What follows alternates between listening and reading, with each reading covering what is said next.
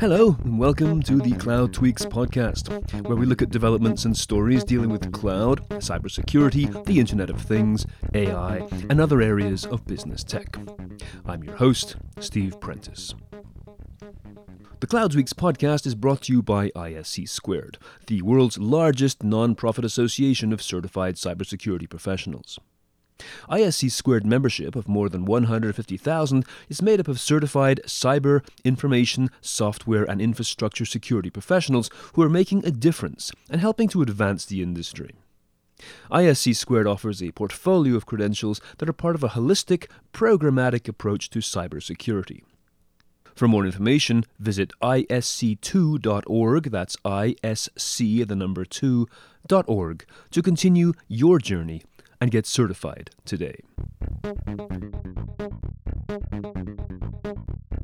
Moving into the cloud is like one of those evergreen topics. We've been talking about this for years, but because cloud technology keeps advancing, and especially because the business world, like everything else, has changed enormously in recent months, it's a topic that can never truly go stale. It's not just about the nuts and bolts or lines of code either. Cloud strategy is a very human thing that shines a light on the culture of DevOps and management, and given the need for everyone to work remotely, the pressure to accelerate the plans to move to public cloud is substantial. But it should never be taken lightly. To expand upon the benefits, the challenges, and the pitfalls of moving to the cloud too quickly, it is my pleasure to welcome Chris Hertz, who is VP of Cloud Security Sales for DivvyCloud, which is now part of Rapid7. Chris, welcome to the Cloud Tweaks podcast. Thanks. Appreciate you having me and excited to be here. For those who might not have heard about DivvyCloud, how would you describe the types of problems that you and your team help solve? Adoption of Amazon Web Services, Microsoft Azure, Google Cloud Platform, Kubernetes, the things we consider to be cloud technologies, is increasingly intense and rapid. And this is driven by enterprises of all sizes who are embracing these environments really as the default starting point for new projects, but also as the next step for updates and enhancements to existing applications. And they're doing that because they can take advantage of the unprecedented speed and agility that cloud and container technologies provide, which really allows innovation to take off. And this speed and agility is created in part by providing developers, analysts, engineers, pretty much anyone, self-service access to these environments. And that's a big change. It's a big shift from the command and control world of private data centers to the sort of open world, very democratized world of public cloud. The democratization of the public cloud brings a raft of challenges, obviously. Now, are these purely technical, or are there more strategic threats in play as well? Left uncontrolled, these environments inevitably drift into unmanageable complexity. And essentially that complexity makes security, governance, risk, and compliance difficult, if not impossible, for the folks who are in charge of that, whose mandate it is to maintain security. And so the sheer size and complexity of these environments, the speed of workload deployment within them is forcing security professionals to really embrace new ways of approaching security and compliance, or face the inevitability of a data breach or other security incident within cloud. I noticed DivvyCloud has an impressive array of clients. Your website lists 3M and Spotify and Autodesk among them. Do you deal just with large organizations, or can you work with organizations of any particular size? Yeah, it's a really great question. We certainly have a lot of enterprise customers who leverage our software because they are advanced users of cloud. But I don't think the size of the customer matters as much as how they're using cloud. So we find that any company that is using cloud in a sophisticated way, in which they are providing self-service access, are going to run into the challenges that we help solve. And so it's really more about the behavioral and demographic characteristics of companies and whether they match up. Are they using cloud? Are they using cloud at scale? Are they using it in an advanced way, providing self-service access? And if they're doing those things, right, well, then they probably are going to find value in our software. And those are the folks that we sell and service to. So Chris, obviously this year, 2020, has been a huge and rather unwelcome year in terms of throwing everyone's plans into disarray. I'm sure you've seen an upsurge in clients seeking to move quickly to the cloud. So what are your general observations? Cloud is ubiquitous, right? It absolutely is. more and more people are using. And when we think about cloud, we really are talking about, again, Amazon Web Services, Microsoft Azure, Google Cloud Platform, things that are around IaaS, PaaS, FaaS, CaaS, right? Less about things like SaaS, things like Salesforce. What's interesting about the scale of adoption that we've seen in the first half is that it's accelerating. And that's one of the impacts of COVID-19. It's a terrible disease that's ravaging many of us, but it actually has forced enterprises to move more quickly into cloud than they otherwise might have. And so we have seen that as a driver. And what that does is put additional pressure on securing cloud. And so certainly what we've seen is that just over the last 6 months, many of our customers have had to lean even more into cloud, and therefore lean even more into how do they quickly adopt new ways to secure all the innovation and frankly just the survival that's happening by that cloud migration. And are there dangers in having everyone rushing to the cloud?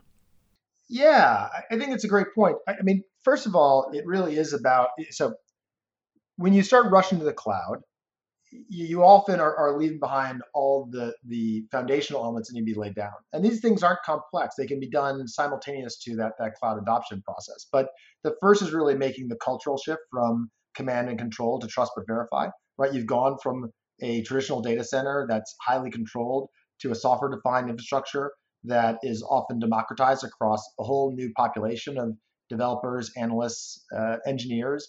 We need to be aware of that and embracing those folks and making them participant in the security process, because they now are much more involved. And this excessive security, governance, risk, and compliance will often end up being their success, right? And so it is important for us to put in place the right sort of culture and processes and organizational structures that are going to support that. But then on top of that, we really need to make sure that we're laying on the tooling that can help to drive all that in a consistent, scalable, enterprise-grade approach. And so you need software that really is providing visibility into risk, is allowing you to analyze that risk, to prioritize it, and then to drive remediation of it, and frankly, to automate all those functions. If I was a cloud security specialist right now with a checklist, I'd be particularly interested in a few things. One is, am I able today to detect publicly exposed assets? And I would pay special attention to things like storage, database, search, and cache services. Those make up the lion's share of breached services. And by the way, when I say breached, it's not because those services are insecure, it's that they are misconfigured by the user, and in such a way, that's where the vulnerability occurs. The underlying cloud services are incredibly secure. Two, I would identify and remove excessive and unused permissions. Identity and access management in AWS, Azure, GCP, it's very complicated. AWS alone has 5 layers of access that you have to be able to understand and to manage at scale. And for most folks who are now managing that, developers, engineers, and analysts, the natural inclination is to be more permissive. But when you do that, you've now really increased your security footprint that you have to protect, and you've increased your blast radius. So going back and focusing on the identification removal of excessive and unused permissions is a huge thing. I would make sure that you are hardening security configurations, right? That you're leveraging, let's say, gold or golden AMIs in AWS. I'd make sure I was securing all the APIs I was leveraging. And then I'd really look at how do I automate my cloud security functions, including shifting cloud security left into the CI/CD process to be really to meet developers and engineers where they operate, right? So creating preventative mechanisms in which I'm integrating cloud security into things like my use of infrastructure as code as part of that CI/CD process. Those are the areas that I would really look at as that early cloud security checklist. Given that the employees of all these companies are now struggling with the challenges of work from home, how does DivvyCloud fit into this picture? Like, what kind of things do you watch out for? Yeah, our thoughts about work from home is a challenging world. We don't directly try and secure things like routers or Dropbox. Having said that, when an employee is at home and they're trying to leverage new technologies, Amazon Web Services, Microsoft Azure, Google Cloud, they're under increased pressure to do so, usually quickly, right? They're in a distracted environment. They're maybe not as supported as they normally would be. They're under really tight deadlines. Many of these folks are facing disruption in every form and facet of their lives. That creates enormous strain and stress on people. And when that happens, they move quickly and mistakes can be made. And our focus is on how do we protect against the misconfigurations that can occur through that increased pressure or are more likely to occur in these cloud environments, and to ensure that those misconfigurations are either prevented or if they occur, that we identify them and remediate them in real time, thus really reducing the risk that that these folks are unintentionally introducing into their corporate environments. Do you see the work from home model as the new reality? What does your research show about the viability of this model, given how chaotic things seem to be when employees start to work outside the walls of the fortress? Yeah, well, I think it's interesting. I mean, certainly a lot of companies have embraced work from home for the foreseeable future, right? And so this isn't something that will be going away. Certainly, uh, we all hope for a return to normalcy, but in the meantime, even if you were in a normal environment, you would still have the threat of all these misconfigurations, right? And very often, by the way, these misconfigurations are occurring really because people don't know what good looks like, right? It's not even that they're making a mistake; they simply don't know. They're now, so many more people are now participants in the security process, and that's problematic because when you look at surveys, like DivvyCloud has actually conducted surveys, we find that nearly half the IT professionals surveyed don't even know what standards they need to adhere to, right? And so for many cases, people have suddenly been brought into the fold and said, well, you are now part of the configuration and provisioning of cloud systems, cloud infrastructure, cloud services. But those people haven't been told what that means, right? They haven't had the explanation of, well, we have to comply with SOC 2 or with the CIS benchmarks or ISO 27001 or PCI DSS or GDPR. And if you haven't even been told that, and then you haven't had that translated to what that means operationally in the cloud, well, that's very problematic because how will you ever be successful? And so a lot of what DivvyCloud is looking to solve for is how do we help create the communication loops that are not only correcting these issues, preventing them and correcting them, but also educating everyone who's participant in this process about what good looks like, so that over time, your baseline for the number of errors that are being introduced continues to fall because you're actually creating an information cycle that educates people about what good looks like and enforces that. And that's really the benefit, because unless we have everyone participating, unless they're educated in how to do this, we will just continue to live in sort of the same terrible Groundhog's Day of bad security. This looks like there are two sides of a very dark coin here. On one side, you have people involved in security who aren't fully versed in security compliance, but then you also told me before we started recording that there are others who willfully ignore security policies. Can you expand upon that? Yeah, well, again, we've done a number of surveys, and what we found is that 50%, roughly 50% of enterprises, say developers and engineers, explicitly ignore security policies. And look, I don't think those people are being bad actors. They're doing it because they're under enormous amounts of pressure. And so, or alternatively, we've created a lot of friction, or we haven't met them where they operate, right? And for all these reasons, there is a great misalignment between security and developers. And part of the goal of DivvyCloud is how do we help solve that? How do we create alignment between security and developers and engineers so they are more likely to participate and less likely to ignore security policies? And a lot of that is how we've integrated our software into the CI/CD pipeline, how we allow it to participate in the evaluation and security of infrastructure as code templates before they actually deployed. Therefore, we're able to actually deliver better experience to developers at the right place at the right time where they operate within the DevOps lifecycle, rather than trying to present this to them during runtime where it's ephemeral, it's quickly replaced, and frankly, it's a bad experience. And so by doing that, by meeting developers where they operate, by delivering the experiences they want, and by communicating to them what standards they need to adhere with, they're more likely to participate and therefore more likely to get good security outcomes. And that's a big way we're trying to go and solve this problem that really is rife across the world. I know that in DevOps and CI/CD there can be significant amounts of pushback, especially when it comes to testing within the pipeline. Are you seeing this kind of cultural pushback with the clients you work with? Yeah, we find developers really want to participate in good security. I've never met a developer who said, I am not interested in good security. Screw the user. you know, I mean that just doesn't happen in the normal course of business. Where we find that the challenge often is that there is a cultural shift that needs to be made with security. Frankly, that security needs to think more in the terms of how do I enable and amplify these digitally savvy business units that are now developing versus command and control. And when I make that cultural shift, it really allows me to now engage developers in ways that reduce friction. And by reducing that friction to them, they are more likely to see me as an ally and as someone who benefits them rather than a four-letter word. It really is important, I think, to drive that forward. And frankly, there's a benefit to developers that they appreciate, which is, ultimately they are going to have to participate in security. And if we make this a good experience, it makes them more productive, right?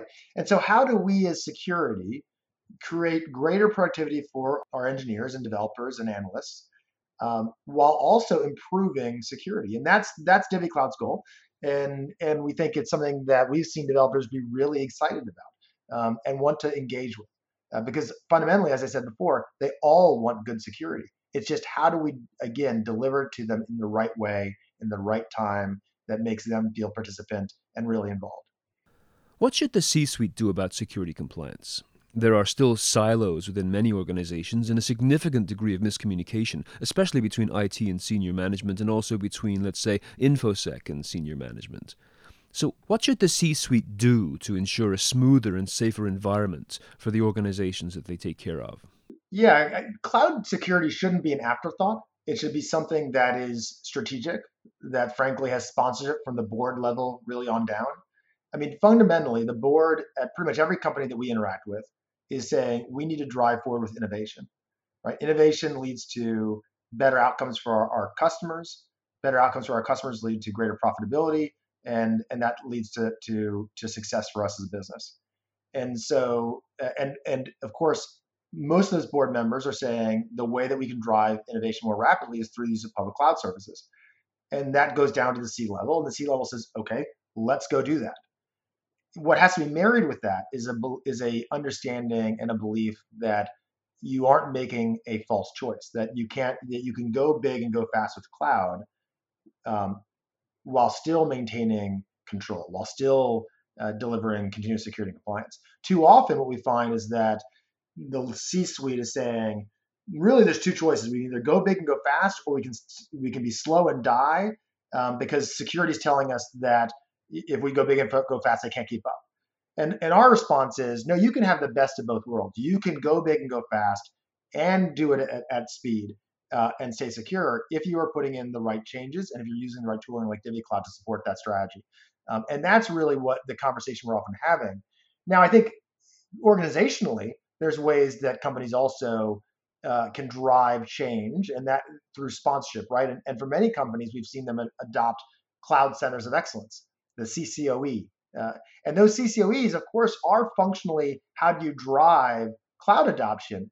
But intrinsically, what they really are also is agile transformers, right? And that's their long term value. They're really coming in and helping change the way the business operates to be cloud friendly. It's embedding people in the business units, it's creating cross functional capabilities, it's changing how things are planned and executed. And that's something that the CCE has a much broader impact in the business than simply sort of how do you adopt a cloud technology. It's really how do you transform this business.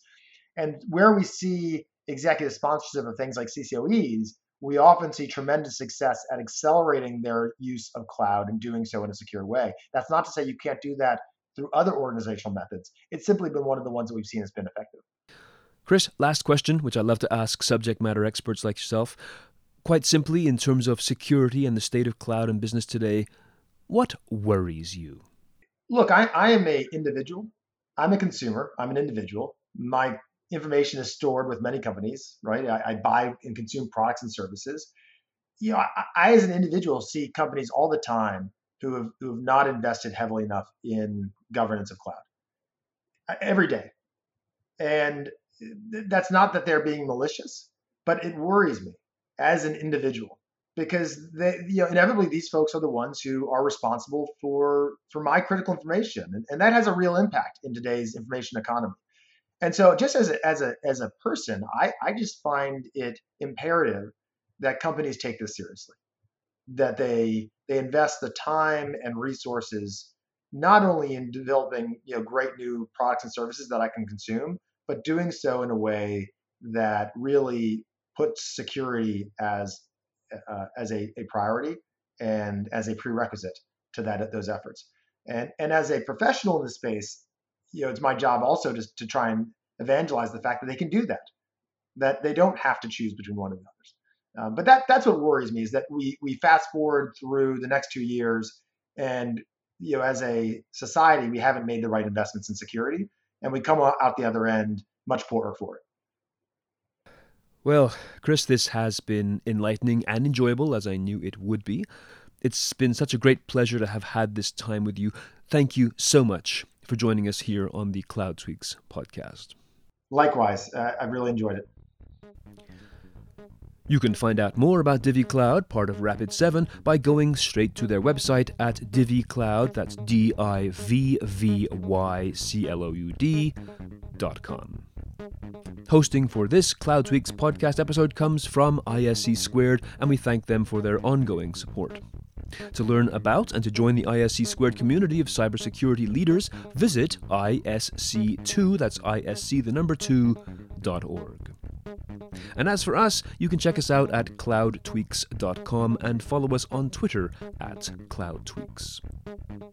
If your company is looking for some great exposure to thousands of decision makers in the IT, cloud, and related industries worldwide, please do get in touch.